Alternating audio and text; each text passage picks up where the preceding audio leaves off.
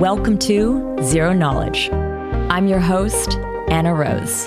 In this podcast, we will be exploring the latest in zero-knowledge research and the decentralized web, as well as new paradigms that promise to change the way we interact and transact online.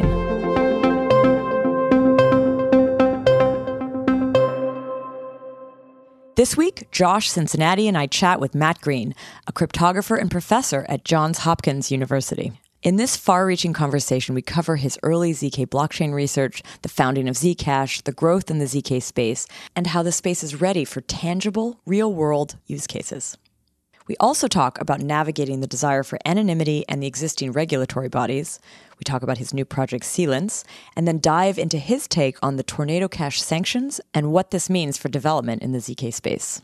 Now, before we start in, I want to announce and invite you to join us for the upcoming ZK Hack 3, a virtual multi-week event starting on November 22nd.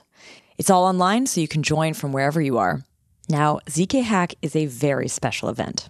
It's a combination of a multi-week series of workshops from the best teams in ZK, as well as a puzzle hacking competition happening at the same time.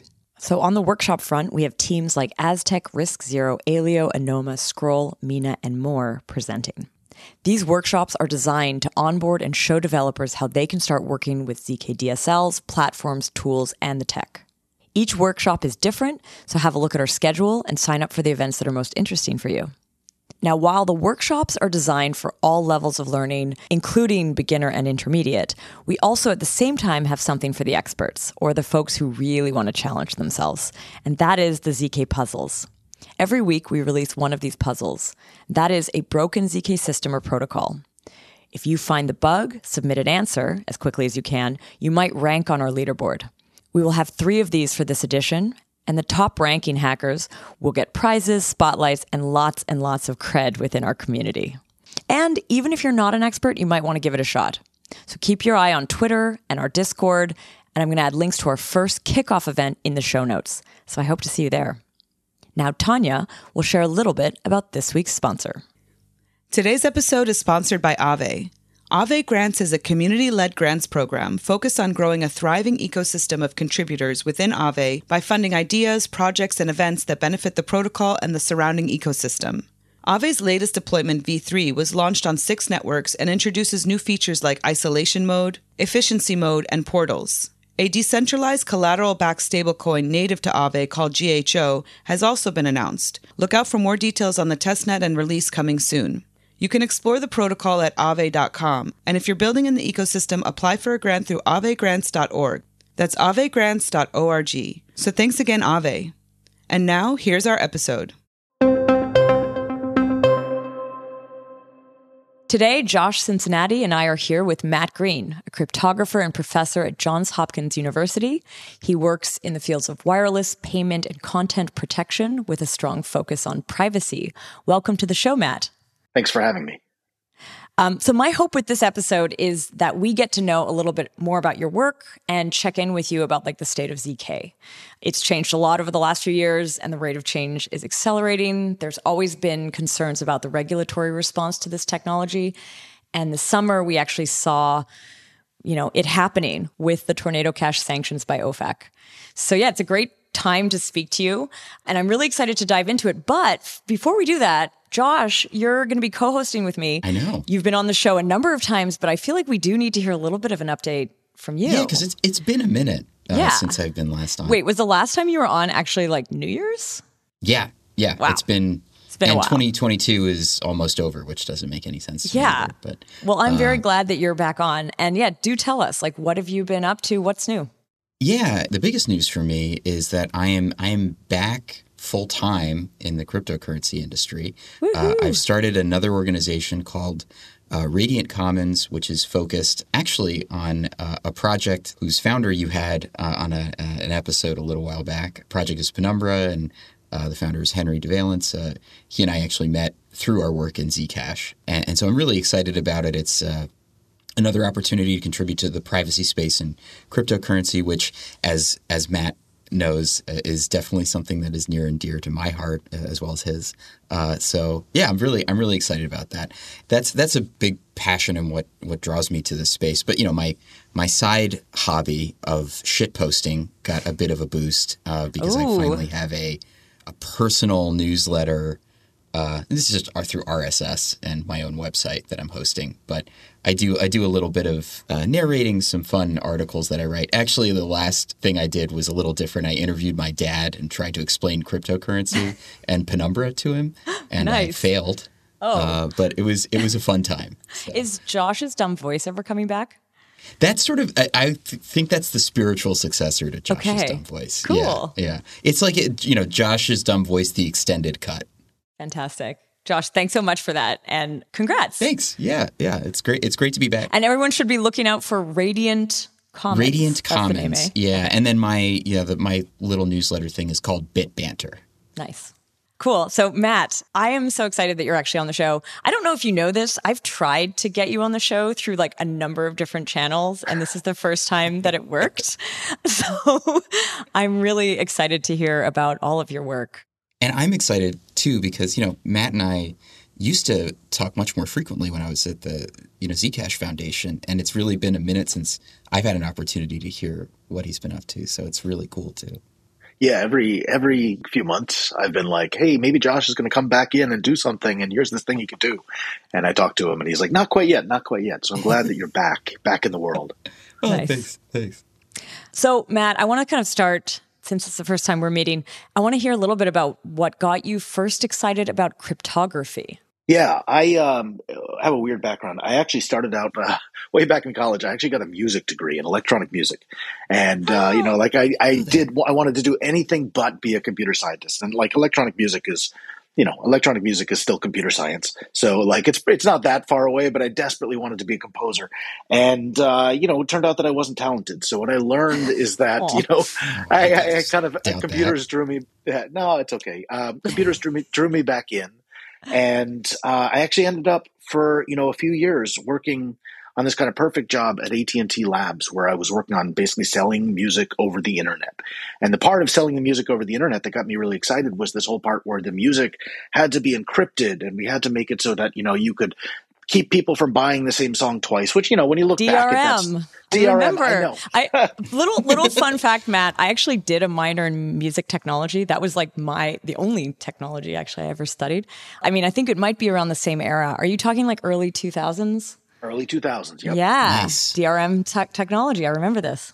It was the cool. I mean, like, okay, the DRM itself is awful, and I've dealt with it for years, and it's like a dead area. It's stupid, but it was the technology itself. I just kind of fell in love with it, and it wasn't so much the DRM tech. It was the fact that you could do all these amazing things with cryptography that would allow you to do all kinds of stuff, like, for example, transact online in ways that didn't require you to trust people or didn't require you to tell people what you were doing and who you were doing it with. And I thought that was amazing, and it just kind of like addicted me. And from that moment on, I knew that was what I wanted to do for kind of the rest of my life.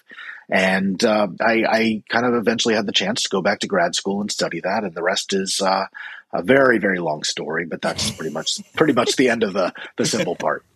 So you're a professor at Johns Hopkins. Are you a professor of cryptography now?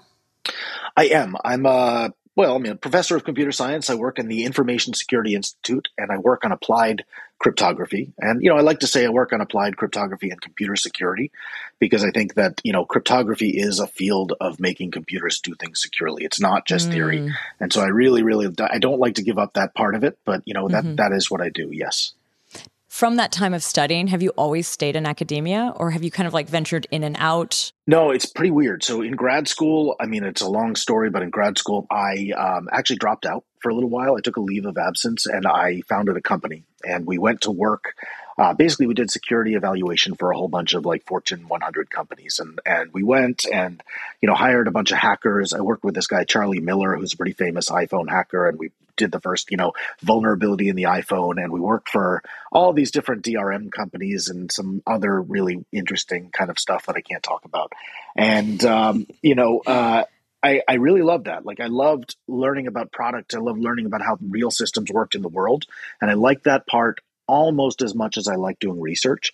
But the thing that excited me was kind of tying that research work where we could do new things to this real world of like actual stuff that human beings can use. And so that ended up kind of driving the research that I did. Instead of writing like theory papers, which, honestly, I wouldn't have been the best at anyway, I found that I had this niche where, figuring out how to make real things do new stuff was what got me excited. And so then I went back to eventually took a teaching job a few years later and wound up where I am now, but there with a few different interludes along the way. How did that evolve into finding Bitcoin and then the work on ZeroCoin and Zerocash that led to us working together, actually? Yeah, so I think it was about 2011, and a colleague of mine, Steve Weiss, wrote me and said, hey, there's this new thing called Bitcoin. Have you heard of this? And I did some research on it. I said, there's no way this could possibly work. And, after like spending 2 weeks kind of looking at the design and the white paper and the code, I kind of grudgingly accepted that, yes, it seemed to work and I couldn't find a problem with it.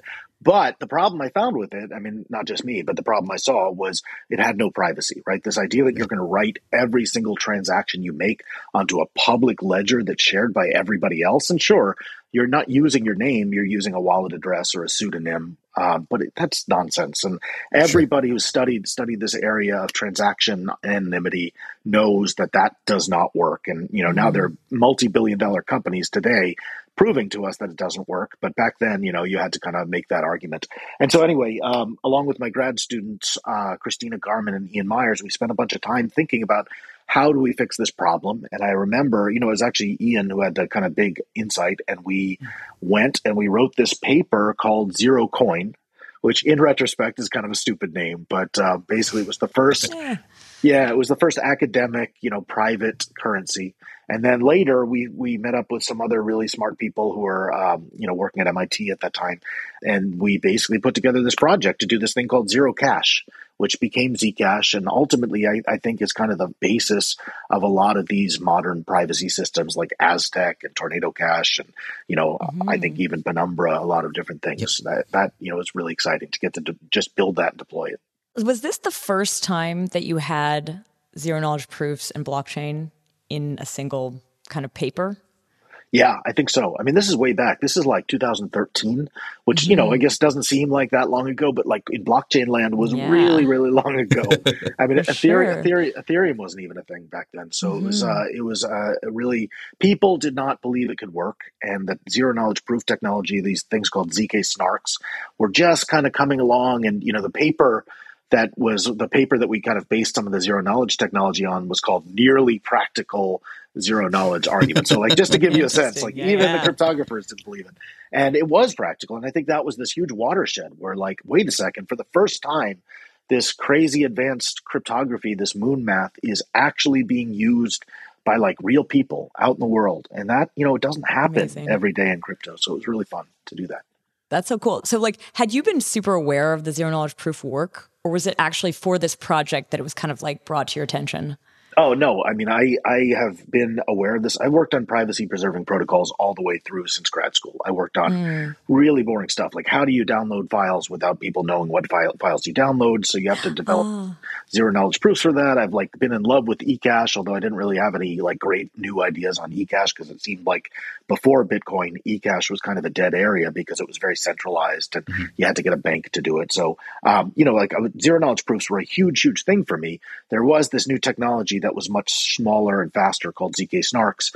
And, the idea that we could just plop these things together and like, for me, and I'm just to be a boring, the scientist thing, the area that I work in was not necessarily making better zero knowledge proofs. Like for me, the area that I work on is building protocols that use zero knowledge. And like the analogy here is, imagine you're a car manufacturer, right? And there's a company that builds awesome fuel injection systems or great, power windows, right? I don't want to like dismiss zero knowledge as just being that. But for me, the exciting part is building the car.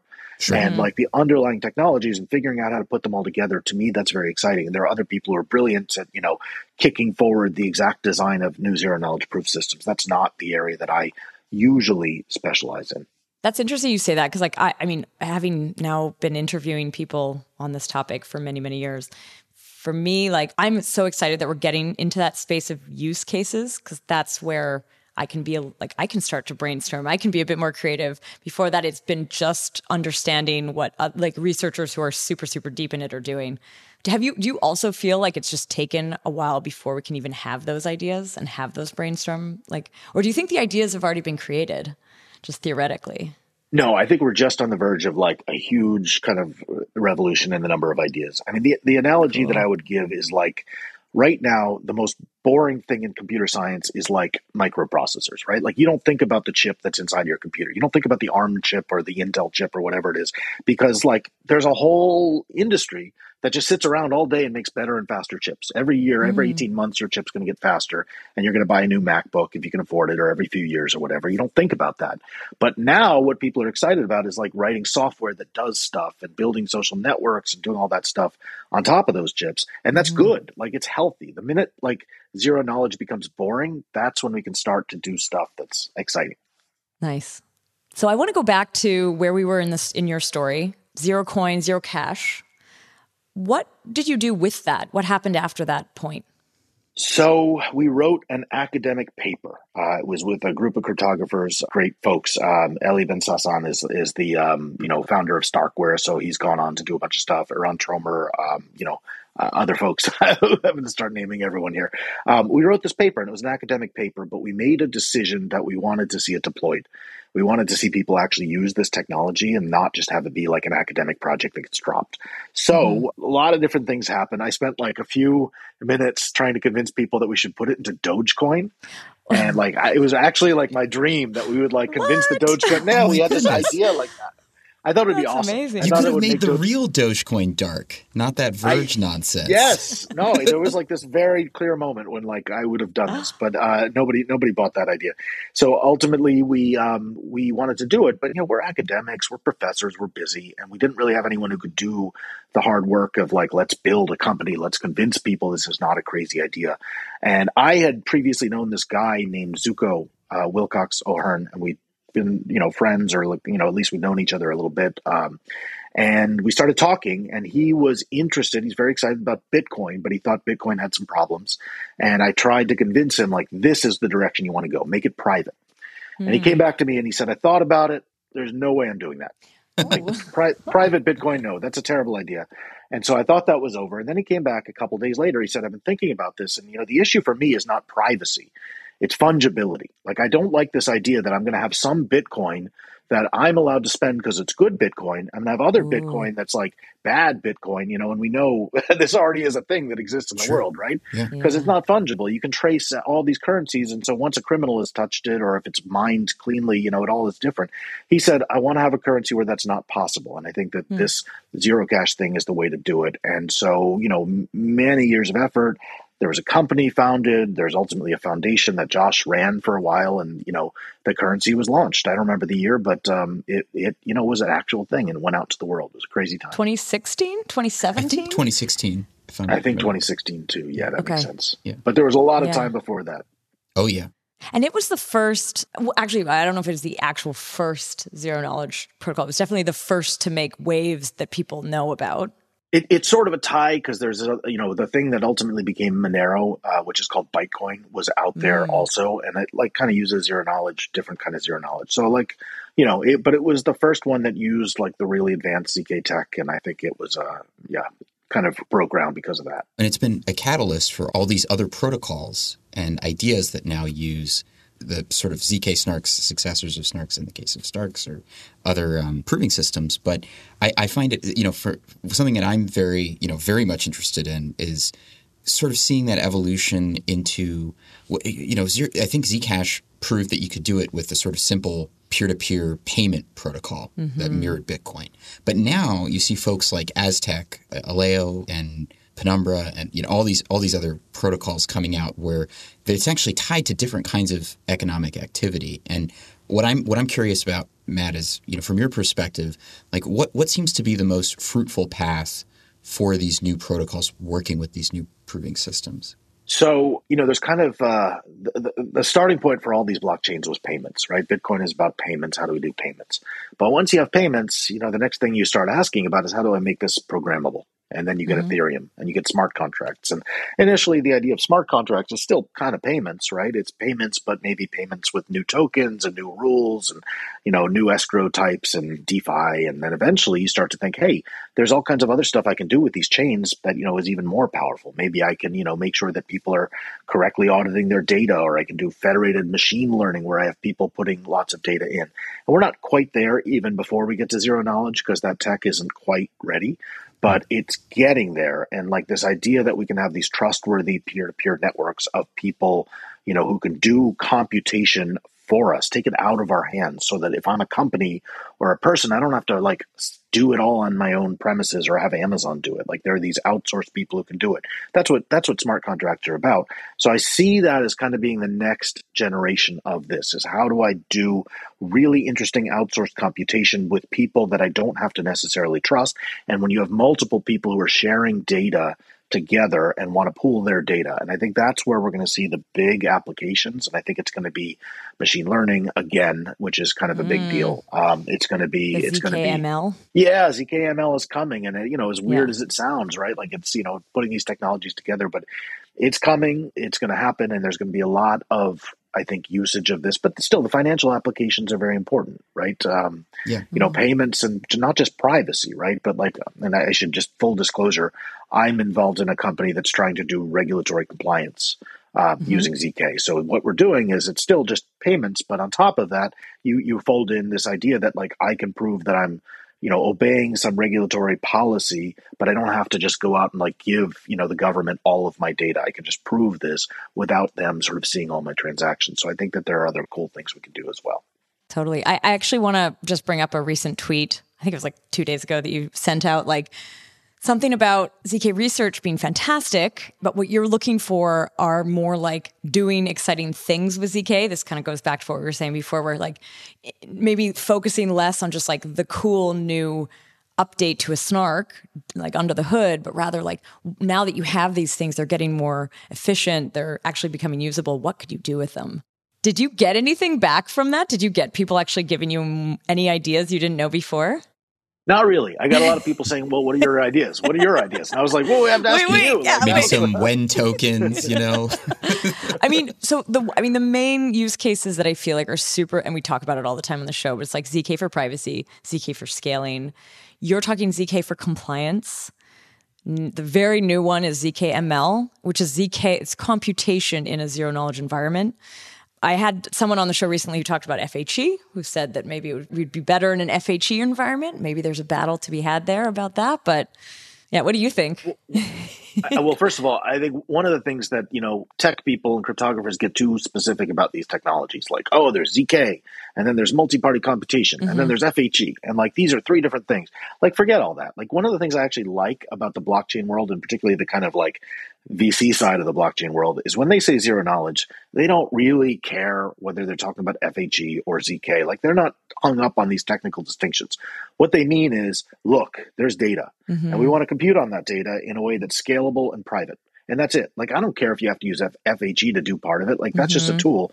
For them, and I mean them in a very broad sense, ZK means this idea of computation without revealing your data and without having to give out all the computation. And so that's huge. So great. I do think that we need other technology. FHE is a very powerful tech, and we should be integrating that with ZK blockchains, and a multi-party computation lets a whole bunch of people compute on data without any individual knowing, the other people's inputs. So we need that too. These things all have to be plugged together. So that's kind of the tech stack that is not yet in existence that has to be built.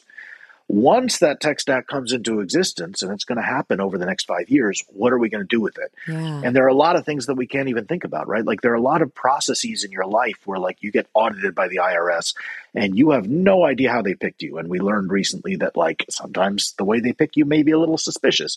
So, now we can prove that auditing was done correctly. We can prove that all kinds of randomized processes were done honestly, and processes, lottery winner choice and so on. We can do all those things in honest ways, and it doesn't have to be just weird financial stuff. It can be all kinds of different things that we do in our lives that can be done now honestly and verifiably. Yeah.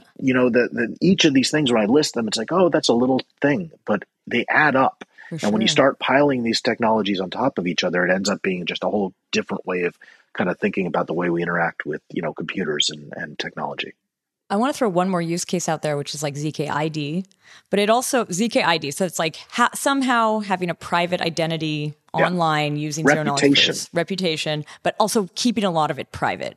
But one of the things that always comes up when you talk about ZKID is the fact that you still are engaging with like real world data. Mm-hmm. Like, especially if you wanted it to be like a government issued ZKID, someone still is probably going to like give you the license that's used in the first place, or the driver's license or certificate or whatever it is. That connection point between the real world and the cryptography world, are you paying attention to that? Like, are there any new tools maybe even that you're like starting to learn about in that space?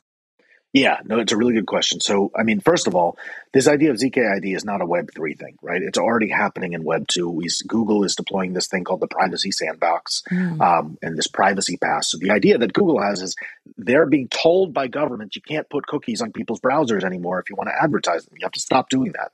And so they're trying to use zero knowledge, like very simple zero knowledge things called anonymous credentials to make it so that they can categorize who you are, but without knowing who you are. But if you think about Google, right, like their identity is already assigned to you, right? The reason that Google sells you for free Gmail is not because like they're doing you a favor, and it's not, they do make some money on business customers. They're doing it because all those emails that I've gotten over the last, 12 or whatever years are proof that I'm a real person and not some click fraud person. And that to them is the value. So they want to tie that valuable identity that I've built up, that reputation I've built up, they want to tie it to this identifier they can use for advertising, but they've been told at the same time they can't do any of that. So this is, billions and billions and billions of dollars of advertising revenue at stake for them. So they're building out these ZKID systems. So to answer your question, what's the interface there between real world IDs and zero knowledge? Well, the interface isn't always as simple as like my driver's license DMV issuer. I mean, IDs can be these things that you aggregate over time, right? When I started my Gmail account, I was just a person who started a Gmail account. But 10 years later, I'm a person who started a Gmail account and has sent, 10 million messages or whatever it is. And so that makes me a different person. And has proven that you're a person in a way, not a bot. Yeah, I have this reputation, and my reputation might be tied to my Netflix account and the other 50 accounts that are all tied to that. And these things are what makes me, as weird as it is, that's what makes my ID. So a lot of these things are not as simple as just like, do we trust the government to give you an ID? Although, most of the time I do trust the government to give me a driver's license. It's this kind of complicated aggregation of reputation and credentials that all have to be mushed together and reasoned over in interesting ways. And that's where the hard technology problems come in, is mushing and reasoning, not just in take simple ID and turn into ZK credential and go. It's a bit of a crazy loaded question maybe, but when thinking about that kind of technology development for companies and ecosystems that basically survive on massive surveillance of individuals online, and thinking there can be, we can figure out some way to anonymize the individual while preserving that business model of some degree of sort of massive batched surveillance. Do you think that's both possible and compatible with a free society? Sorry to just dump the massive. No. I mean, now you're asking a really hard question. I have a lot of skepticism. I could go off on a long tangent about how I have a lot of skepticism about the way that big corporations are using privacy-preserving technologies, not so much as a way to actually make their customers more private, but as a way to loosen up and get around legal requirements so they can get at their data. So I'm a little afraid of that we're going to end up with these, credible models that basically allow corporations to predict everything about what you do. And the way we're going to do it is by using quote-unquote privacy-preserving technologies to get there. So that scares me. That doesn't mean that there is not a path that uses these privacy-preserving technologies like ZK to get to a good place. It just means we have to not be stupid. We have to make sure that when we say we want privacy, we have our eyes on the prize of actually the goal should really be privacy. It should not just be letting companies get around regulation. And that's where human beings fall down a lot of the time. But the technology isn't at fault. It's our use of it that's at fault. It's so funny because I always thought of ZK privacy tech kind of positioned on the opposite side of the big data stuff. It was the antithesis to it, or the reaction to it, right? And it's interesting to hear that it's actually, under the hood, those things are already melding, and it could lead to some better privacy in a way, or maybe some protections, but it could also lead to some, I don't know, getting around regulations that are, barely holding our privacy at bay. Yeah, and I think we need to understand that better. And I wish that more researchers and people who are not computer science researchers knew about this and were thinking about it. It's like this big thing that's about to happen to us, and we're just watching it happen and not realizing. I do want to also bring up the term ZK. Like you just said, that VCs see it all in the same bucket. The amount of projects that have a sprinkle of ZK in them at this point is crazy. You just see it like project that had nothing to do with it 3 months ago have now hired a person to at least do research into that direction. I think at the recent DevCon in Bogota, there was like, I'm kind of, this is very anecdotal, but like I think like half the talks had some ZK mention.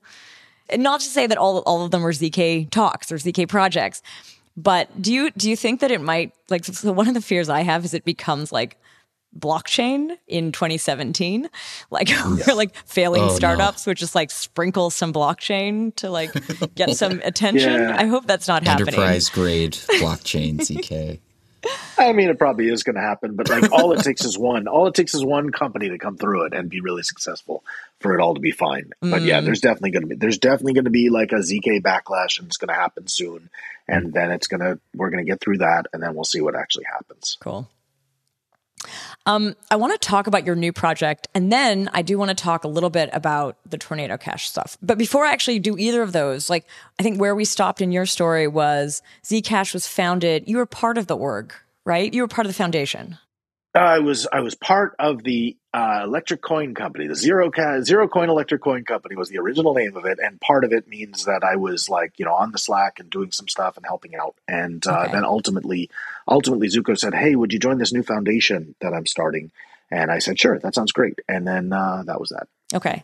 And you were there until just recently. I was. I just left the foundation board. I've been there for many years, and it needs some new blood, I think, and also like I'm just slammed. So I think it's really good that more people are going to be able to be there.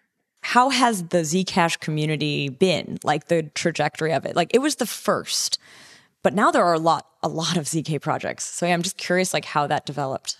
So, one of the things I would praise the Zcash community for, and also what people criticize it for, is it's a very polite, science-focused community, right? Like we care a lot about doing ZK right, doing security right, doing this right, and not, shilling and worrying too much about the price. And that I've always loved. I think that's a great thing about the community, but obviously a lot of people would see all of those things as criticisms. They think that the whole point of a community is to, pump the price. Who cares about this technology? So that's always been kind of a split, and that's just the personality of the community. The upshot of all that is that things have come out of the Zcash community that have had huge, I think, disproportionate influence on everything else, right? Sure. So Tornado Cash is not exactly Zcash, but it's basically a fork of like the Zcash over Ethereum idea that some of the Zcash folks like did at a hackathon. Not a fork; it's just kind of a reimplementation. And like Tornado Nova is basically Zcash sapling, and now there's a whole bunch of new proof techniques based on Halo. And I've been talking to some ZK startups, and they're like, "Yeah, we're using Halo or Halo Plus." That also came out of like ECC and Zcash.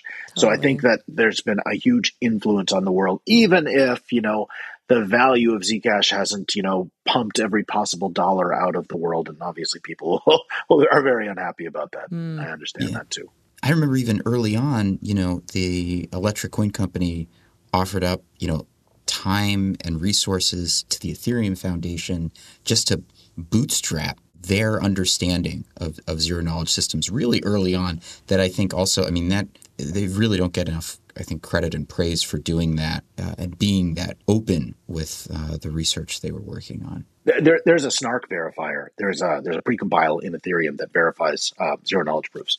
And that basically was just like, hey, we want to be able to validate Zcash transactions. And that's why Tornado Cash worked. That's why all of these different systems work, because that was sort of lifted directly from Zcash. And I guess like getting Vitalik interested, I don't know if it was Zcash itself, but definitely the scientists around Zcash got Vitalik interested quite early. And then he prepared that series of Intro to ZK Snarks, which was incredibly influential. Like I know this in my community because it's constantly cited. It's like one of the first things cited when people join. They always want to see those blog posts first. And that, obviously was incredibly influential in Ethereum. So like the community would have known about it from that point forward. Yep, he was really enthusiastic. I mean, Vitalik is an advisor to I think ECC, and he's been involved in this community from the start, and he's excited about it. And I think that that influence made a big deal. Also, the connection with Ellie being part of Zcash, and then also being part of Starkware, and Starkware being tightly tied to Ethereum and like all the Stark stuff,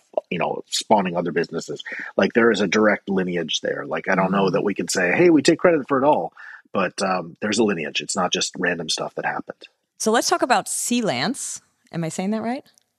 Sealance. Sealance, okay. So I guess I'm just curious. We kind of teased it. It's using zero-knowledge proofs, but it's compliance related. Tell us a little bit about what it is. What's the purpose of this project? Yeah, so for years, I mean, I started back in like 2016. One of the things I've been super excited about privacy, and I'm kind of in the like cypherpunk side of privacy. Like my view is privacy should just be like privacy, and we should not, worry about governments. We should just do what we want and whatever. And I'm very unhappy with the way that computers have really taken away privacy and payments and all sorts of other areas. So I'm very much a cypherpunk person, but I also recognized, and I think we recognized this way back when in like 2013, that there is a threat that, we may end up with a world where we get either maximal privacy or we get like no privacy at all. Like every payment you make is recorded by the government. And, if we force people to choose, particularly if we force governments to choose between those two worlds, we may end up in the worst possible world. And so one of the things we thought about was, is there a compromise? Is there a way that we can have compliance-based systems where we get the privacy that you would get from cash transactions? Like small value transactions are totally private, but also if somebody money launders, $200 million like North Korea recently did, got Tornado Cash in trouble. Like there is something we can do about that. We can enforce some sort of compliance, or I'm not saying like hunt them down necessarily, although maybe from North Korea that would be good. But I'm saying like we could prevent those kind of events from taking place. And so we spent some time thinking about that, did some research. Ultimately, that research we decided, and we is, by the way, my partners, Iran Tromer and Shlamit Asgad Tromer, we founded this company and we said, let's take this commercial, let's build these systems and actually launch them. And so that became Sealance. And, I've always been a little nervous. I'm afraid that somebody is going to accuse me of being a shill for like big regulation. And, maybe to some extent they're right. But I do believe that these systems are going to exist, and, somebody should do them in a way that's compatible with privacy rather than having Chainalysis or somebody else, no offense to Chainalysis, build them all and make them look like something much, much worse. And so that's been the project I've been involved in for 2-3 years now. And it sounds also like time spent in the industry and sort of learnings that have led you to want to build this particular product. It speaks to what we want to talk about next, which is the Tornado Cash sanctions in a way. Like the industry, the ZK industry, I see a lot of different teams that kind of, they run the gamut from being very, very compliance oriented to extremely anti-government, don't want anything to do with anything compliance. And Tornado, I believe, lived a little bit closer to that second pole. Do you still think that there is a place for those projects that are not compliance, given that you've made sort of a decision of where you want to sit and work on it? Do those projects still have a place, the ones that go really far out? Or will they just kind of create basically animosity from the governments that'll come down with a strong fist on them and potentially kind of wreck our industry? Yeah. Okay. That's like 3 different really good questions. That was a little bit of a train of thought there. Yeah. No, but you're asking like the right question. So first of all, hey, we're not in mainstream adoption phase right now, right? Like there are only a few 100,000 people, actively using Ethereum right now.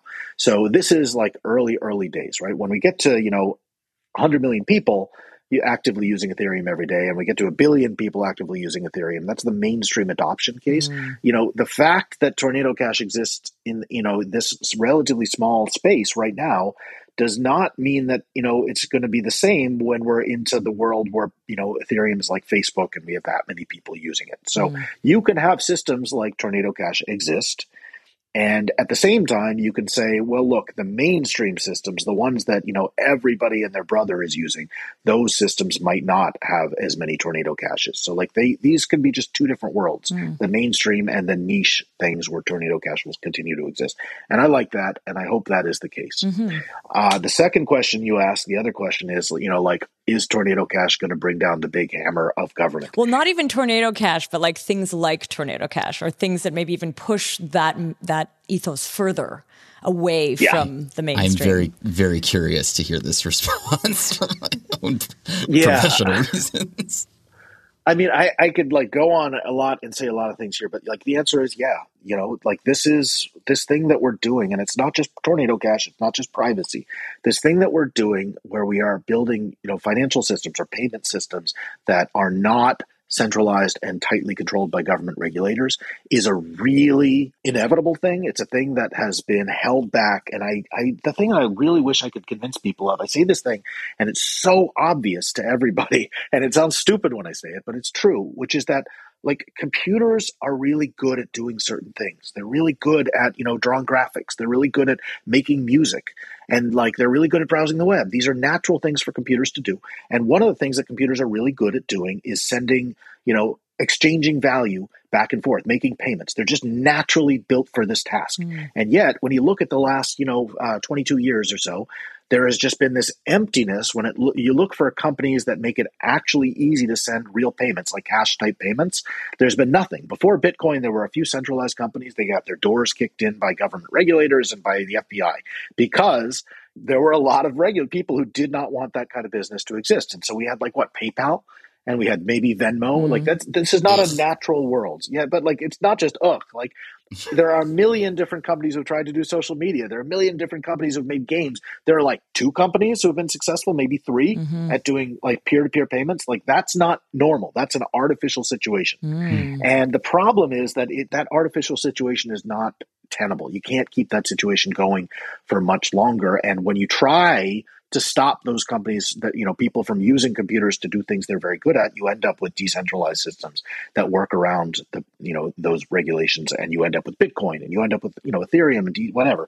And so anyway, I'm going to stop talking a lot, but what I'm trying to say is these systems are hard to control and stop, and they will proliferate. And it's like trying to stop, I don't want to use a bad analogy here. It's like trying to stop people from buying drugs, right? You can put a lot of restrictions that make it hard, make it expensive, but you're never going to get it to zero. And so those systems can't go away. At the same time, we don't like drug dealers in our neighborhoods, and governments don't like drug dealers. There are a lot of people in jail. And I would say arguably our country's a lot worse off because of things like the drug war. And what do you do about it? I can't stop the tornado caches of the world from existing. I'm not sure I would want to. And they are going to exist, and the government is going to overreact, and everybody's going to suffer in a whole bunch of different ways. And I'm not sure whose fault it is, but it's just the situation we're going to wind up in. And what you said there, though, that it's this inevitability, the things we've built, the internet, the computers that we use, and now maybe decentralized ledgers, there is sort of a way that they're developing, whether we kind of try to slow it down or control it or stomp some out, it will still happen. But I guess, do you think we philosophically need to be at a different place as a society or something? Is that what we're waiting for? Or do we have to wait for the nation states to just sort of crumble enough that it doesn't matter anymore? I mean, I think by the time they crumble that much, we're going to be all in a much worse place. So I'm not sure I want to look forward to that world. But I do think that, it isn't natural, right? There's always been a world where it was easier to send money around. And we did that, right? There was always, not that long ago when we could just send cash to people and nobody cared about it, or we could not every transaction you made was tightly monitored and the financial regulation wasn't quite as strict. And so it's possible to live in a world with privacy and some financial privacy, and the world didn't end then and it won't end now. And it's not like these regulations are stopping, all the drug money laundering in the world from happening all the time. So I think that we could be in a much more private world. On the other hand, do I think we're going to live in a world where there is no government regulation trying to control the flow of funds? No, I don't think that world's going to happen in my lifetime. Let's fully move on to the tornado cache topic. I know we've just been kind of heading there. So it happened in August. I'm really curious to hear from you, You've been in this space for a long time, in that very much in like the privacy focused part of the industry. What did it mean for you when you saw this? Were you kind of like, oh yeah, we knew that was coming? Or were you actually surprised with how it went down? You could know that something's coming and also be surprised when it goes down. Okay. Right? It's a little bit of both. It actually surprised me it took so long for this to happen. And it surprised me that we got away with being so lax around adding privacy to protocols for so many years, right? Our whole thesis in starting Zcash was this is the way, or at least doing the research was, actually, when we started Zero Cash, we thought that this Bitcoin we naively thought Bitcoin would add it to their protocol. Like that was back in the days when people thought Bitcoin would update their protocol more often. And, it was only later that this whole idea of altcoins was a thing. So anyway, the idea that all of these new systems like Ethereum and other things popped up with no built-in privacy was really shocking to me. And yet, the world didn't end, right? We said governments are going to take advantage of this and they're going to filter and censor transactions.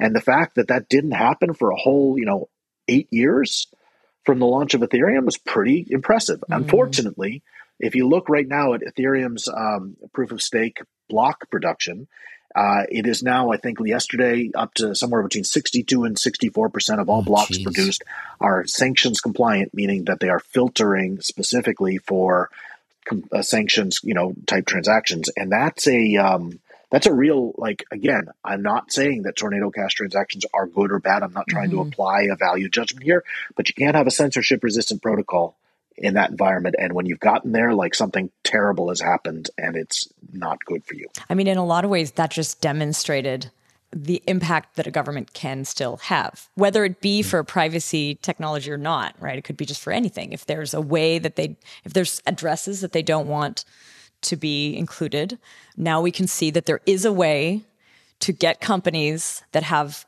sort of quite a bit of power to comply. Yeah. And I think in the proof of stake case, we've done now 2 episodes where we talked about this, but it's like the MEV, it's like at a different place in the stack even where that compliance can actually happen. I think we always thought it would be like validators, miners, right? But now it's like, oh no, wait, there's all these other actors kind of emerging who can also do it.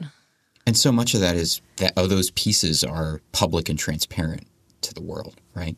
It makes me, this whole thing kind of makes me think was in the 8 years, that 8-year interregnum where we were sort of left alone was actually creating this complacency around the privacy piece, right? Where we all it was almost, it almost works. I mean, I don't know. I'm not going to put my tinfoil hat on here, but it seems like, it kind of works to the government's favor that all of a sudden there are, maybe not millions or tens of millions or 100 million, but hundreds of thousands of very active people that are now reliant on a system that doesn't have privacy baked in.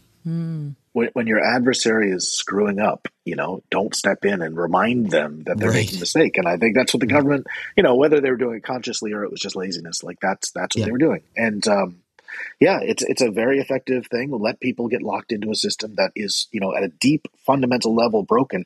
And the scary thing about it, right, is Ethereum's strategy for adding privacy is something like Tornado Cash, right? They said, we'll have privacy. It's going to be inside of some smart contract. But, what OFAC sanctions exposed is that they can get you right there and they can filter those transactions. And if you don't bake it into the protocol and actively think about censorship resistance, then you're toast. I think I asked this on the last episode I did with Martin, where we also talked about Tornado. Do you think in a weird way that it was kind of good for the ZK community to have this happen when it did? And obviously, I just want to say something here. Anyone who worked on the Tornado Cash project, obviously it's not good in a good sense, but I just mean for the health of the ZK industry, is it good that it happened? Yes, I think it's really helpful. I think people, you can only say, hey, the bad thing's going to happen to you so many times and not have the bad thing happen. And, people stop taking you seriously. And so just seeing the bad thing happen exactly as predicted is really, really important. But this doesn't mean that people are going to pay attention, right? There are going to be people who maybe rightly say, well, Tornado did have a lot of crime and whatever on it. Maybe we don't care about that use case. Maybe it's just one, as long as OFAC and Treasury are just, doing these very isolated kinds of bans, it's okay. I think the danger there is that the same complacency, you can wish for things to be all right, but once people have figured out how to exploit a system, they're going to keep exploiting it more and more. And I think exploit, by the way, I work with people who talk to a lot of regulators, and I'm sure that this is going to make a lot of people mad. I just want to use the word exploit like a security researcher, like trying to make a system work the way you want.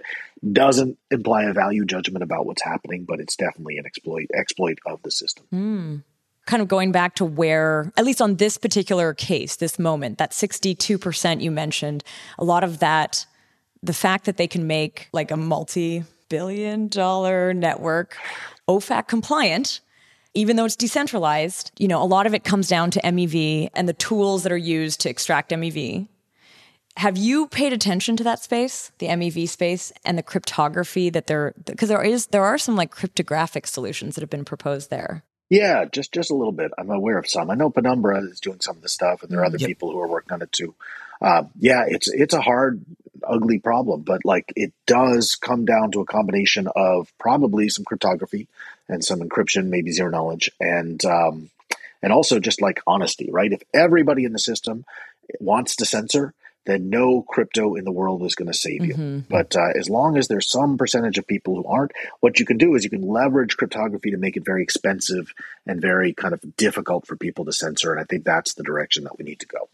I know one proposal was also this idea of just like, you can kind of like the MEV as it lives today with the agents that exist today, you can kind of use cryptography to break that up.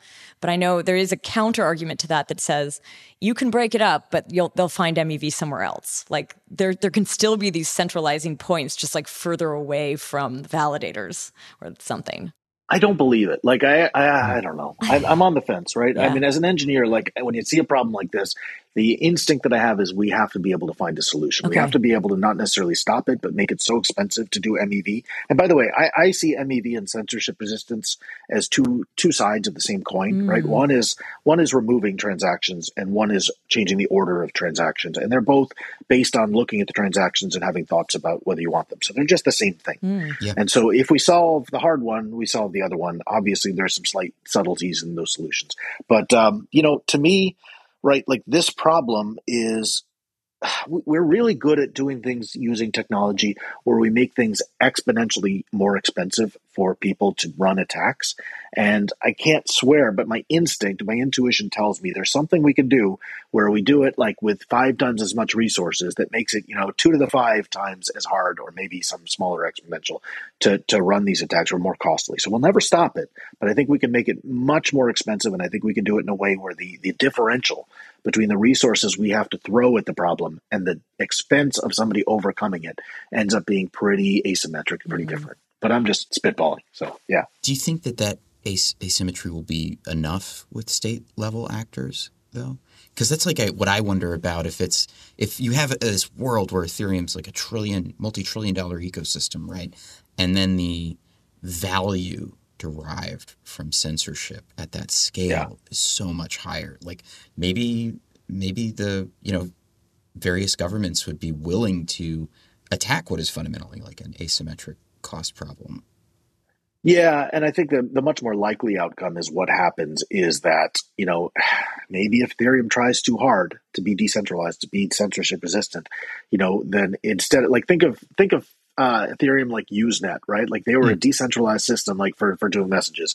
And then Facebook, years later, Facebook is a totally centralized system, and Facebook, complies with all the regulations. So maybe the outcome is not so much like Ethereum fails or succeeds or gets attacked, but rather that Ethereum gets forked, or the version of Ethereum that is the future, or the version of whatever that is the future, is not just strips out those protections because, the value, the incentives that the government can offer to people who are willing to not transact that way is high, and that could be the answer. So I don't know what the policy feature is. I just think at the protocol level, we can individually defend protocols. I do think that idea of at this stage, going in and changing Ethereum's model is going to be really challenging. There's a lot of vested interest in the system that exists today continuing, but there are a number of other networks that are out there and gaining some mind share even. I know like there was all this battle over the L1s, like the other L1s are going to like take over Ethereum. And I think that narrative definitely was knocked out for a while. And I don't think it will be like an L1 like Ethereum taking Ethereum. But yeah, right now it seems pretty entrenched in a weird way. Like the MEV, and I know there's a lot of conversation about this. There are other groups that are trying to come on. I actually believe that 62% you just shared might actually be down from what it was before. Good. So I know that there is an effort to sort of reduce it. I still wonder though, like there's so much vested interest. The MEV ecosystem is booming. Like apparently the other biggest talks at, in Bogota, I wasn't there, but the other most common theme in the talks was MEV. And so like it's exciting to people. People want to be in there. It's like there's brain share. It's really it pains me so much because it just sort of feels like nihilistic, an abstraction. well, you know what it feels like to me? It's like when Chainalysis first started, and again, no offense to maybe a little bit of offense to any blockchain analytics company. I don't care. But like, when they started, there was excitement around that. And to me, MEV is almost like, and again, I haven't spent much time or space looking into it very deeply, but so much of it seems like the same kind of negative externality that the blockchain analytics space like kind of engorged itself into early on in like Bitcoin's life. And I just sort of see like this is the Ethereum arc of that same kind of behavior. Ooh, there are wonderful people that like obviously like I think that the Flashbots team in particular like has very good intentions, and everything that I've heard about the way that they're approaching it is like, they have a deep sense of mission and purpose about why they're doing the things that they're doing. But it's still like on a conceptual level, it almost feels like this is, Ethereum's Chainalysis arc or something. Oh, interesting. Yeah. I don't know. I mean, I don't know what's going to happen. I really, really don't know the future. But I do think that, if trusted systems can provide better value without MEV, like trusted centralized type systems, than decentralized systems where MEV is running rampant, it's going to be a bad thing for the decentralized systems. Maybe there's some economic reason why that'll happen, but I'd like to believe that, smart people will see the danger there and will steer away from it. And just to address what you just said about, the entrenched ecosystem, I agree, but like we've had entrenched ecosystems before, right? I don't want to say Bitcoin has gone away, but I think a lot of the energy in the world has shifted away from Bitcoin towards towards Ethereum, right? Definitely. Ethereum is the new hot thing, but that doesn't mean that we're done, right? There's always room for entrenched systems to become too entrenched and kind of lose relevance. So we'll see. I think we've talked a little bit about some of the impacts of Tornado Cash, but as it happened, your surprise that week, I'm curious what your take was on the reaction of your peers. And like when it happened, people felt a lot. Twitter was a bit on fire. A lot of people had very quick hot takes. There was some misunderstanding, misinformation also going around. People made assumptions about certain things that weren't completely clear yet. Yeah, what was your take at that time, like on what people actually, how they reacted? Well, okay. So the good news was that most people were sort of like, this is bad. I like the this is bad. There were different arguments for why this is bad. I didn't feel like there was, outrage, right? Like this was a very niche issue that like people who are really into ZK and privacy and blockchain cared a lot about. And the rest of the world was kind of like, meh, right? Some North Korean money launderer got shut down. And so that was one thing that I noticed. I'm not sure what it would take to kick this kind of stuff out into the world, but it was a little bit less of a massive issue. The other thing that I would say is, wow, I was surprised. So I got involved in one aspect of this, which was the code. I was very, very worried and sad that like GitHub took down Tornado Cash's code. And my view has always been really simple. Like you could argue whether Tornado Cash is good or bad. That's a great argument. Go have it. But the Tornado Cash code is just code. It's protected, in my opinion, by the First Amendment, and it's valuable. Like my students need it. I need it. Like that code should exist. And I thought, here's the uncontroversial part. So I'll just lop off the uncontroversial part, which is we'll just protect that code. And it got taken down by the sanctions, but we'll make a mirror of it, whatever. And I actually gotten like a certain amount of trouble. Did you? Yeah, not so much trouble. I heard third hand that some people were unhappy with me about that, and I was a little bit shocked. I think it was just, I was surprised. I thought Wow. everybody from Treasury on down would basically say, look, we didn't mean to like take down the code. Of course, like the sanctions on the chain, maybe we meant that. And I think it just, I accidentally, without meaning to, made some people like embarrassed or look bad. And it was, it was surprising to me. And I guess maybe I need to grow up a little and learn that. But, so that was one of the reactions I heard that I was sad about. I'm not sure what else to say. Like, I think that, people have a lot of thoughts about Tornado Cash and on-chain privacy should be a right, and they're going to take a lawsuit and they're going to do it. I'm a little pessimistic. I'm not saying they're wrong. I'm just saying that I'm pessimistic that that's going to work out for everybody. About the code, I mean, so I remember that tweet. I remember you saying that you were going to do that. Later, when the FAQs came out, they did actually kind of say that the code was okay to use in educational things. Do you think your tweets had something to do with that being included? Yeah, I think so. Okay, wow. I mean, I don't know. Maybe not. Yeah. Maybe I'm overemphasizing it. But like, I think getting it out there was important, and I think that people have to do that. And like, the one thing I could do as a professor who has a Twitter account that some people follow is I can like make a big stink about that. And I'm really happy that I have the a large enough Twitter microphone to make a stink about things like that I think are important, even if I can't fix all the other problems.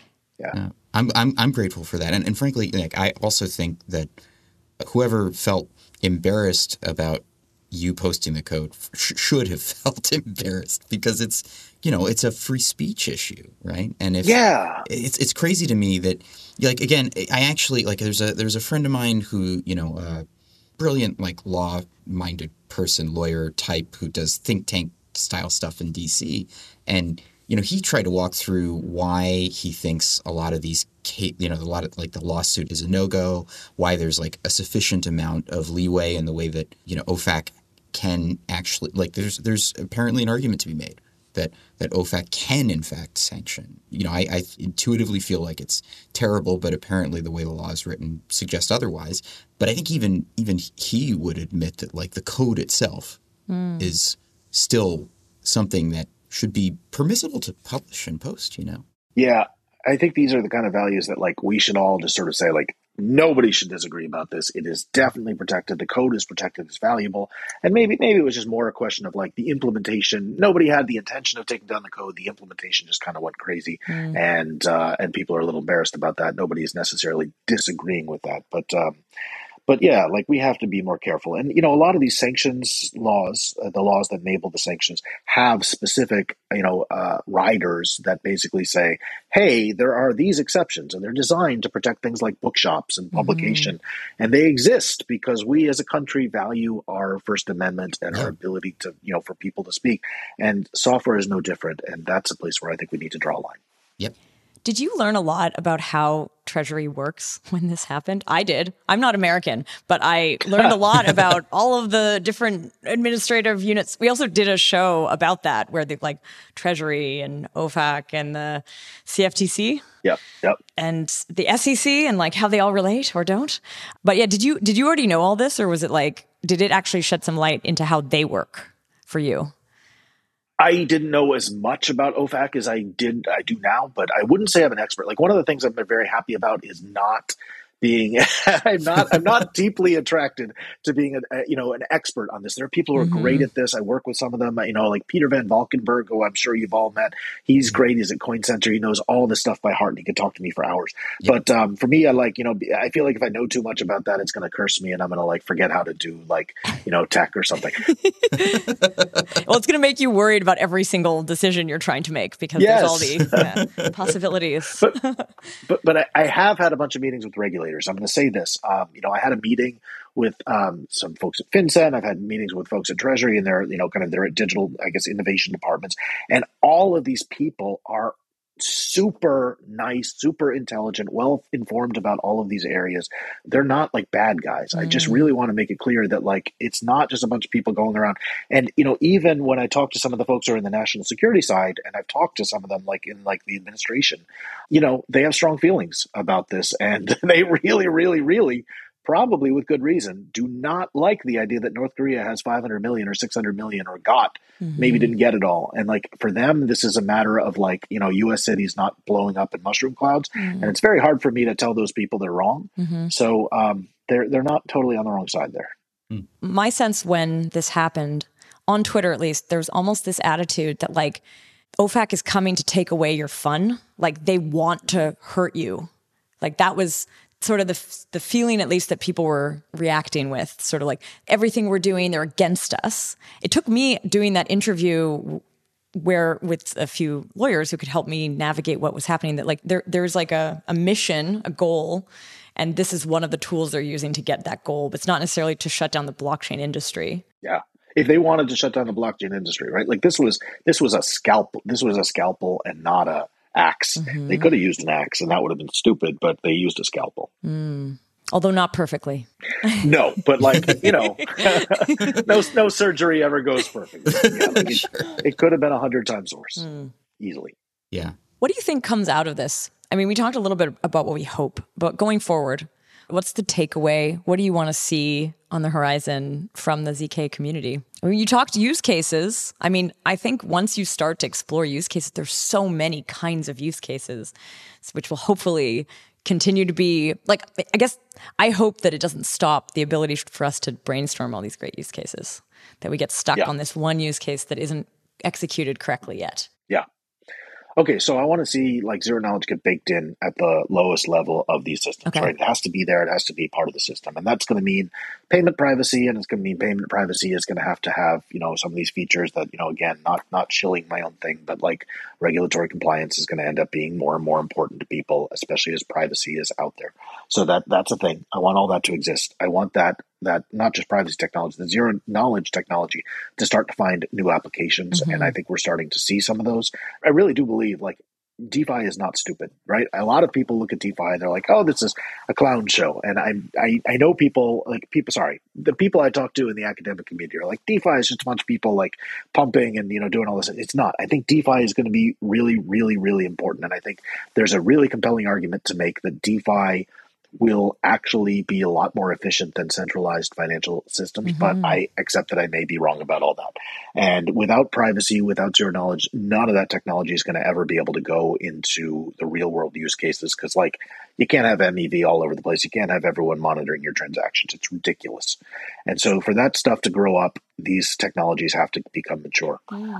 But once you get outside the obvious stuff, there is the big question. Like there is this huge green field for how are we going to do more exciting applications? How are we going to make it so that like the Googles of the world can do that identity stuff and like, in a way that's private? How can we make it so that, we can handle all this data our phones are generating in a way that lets us do useful things, but is hopefully not abusive and is also private. And all of those things are going to need infrastructure to grow up on.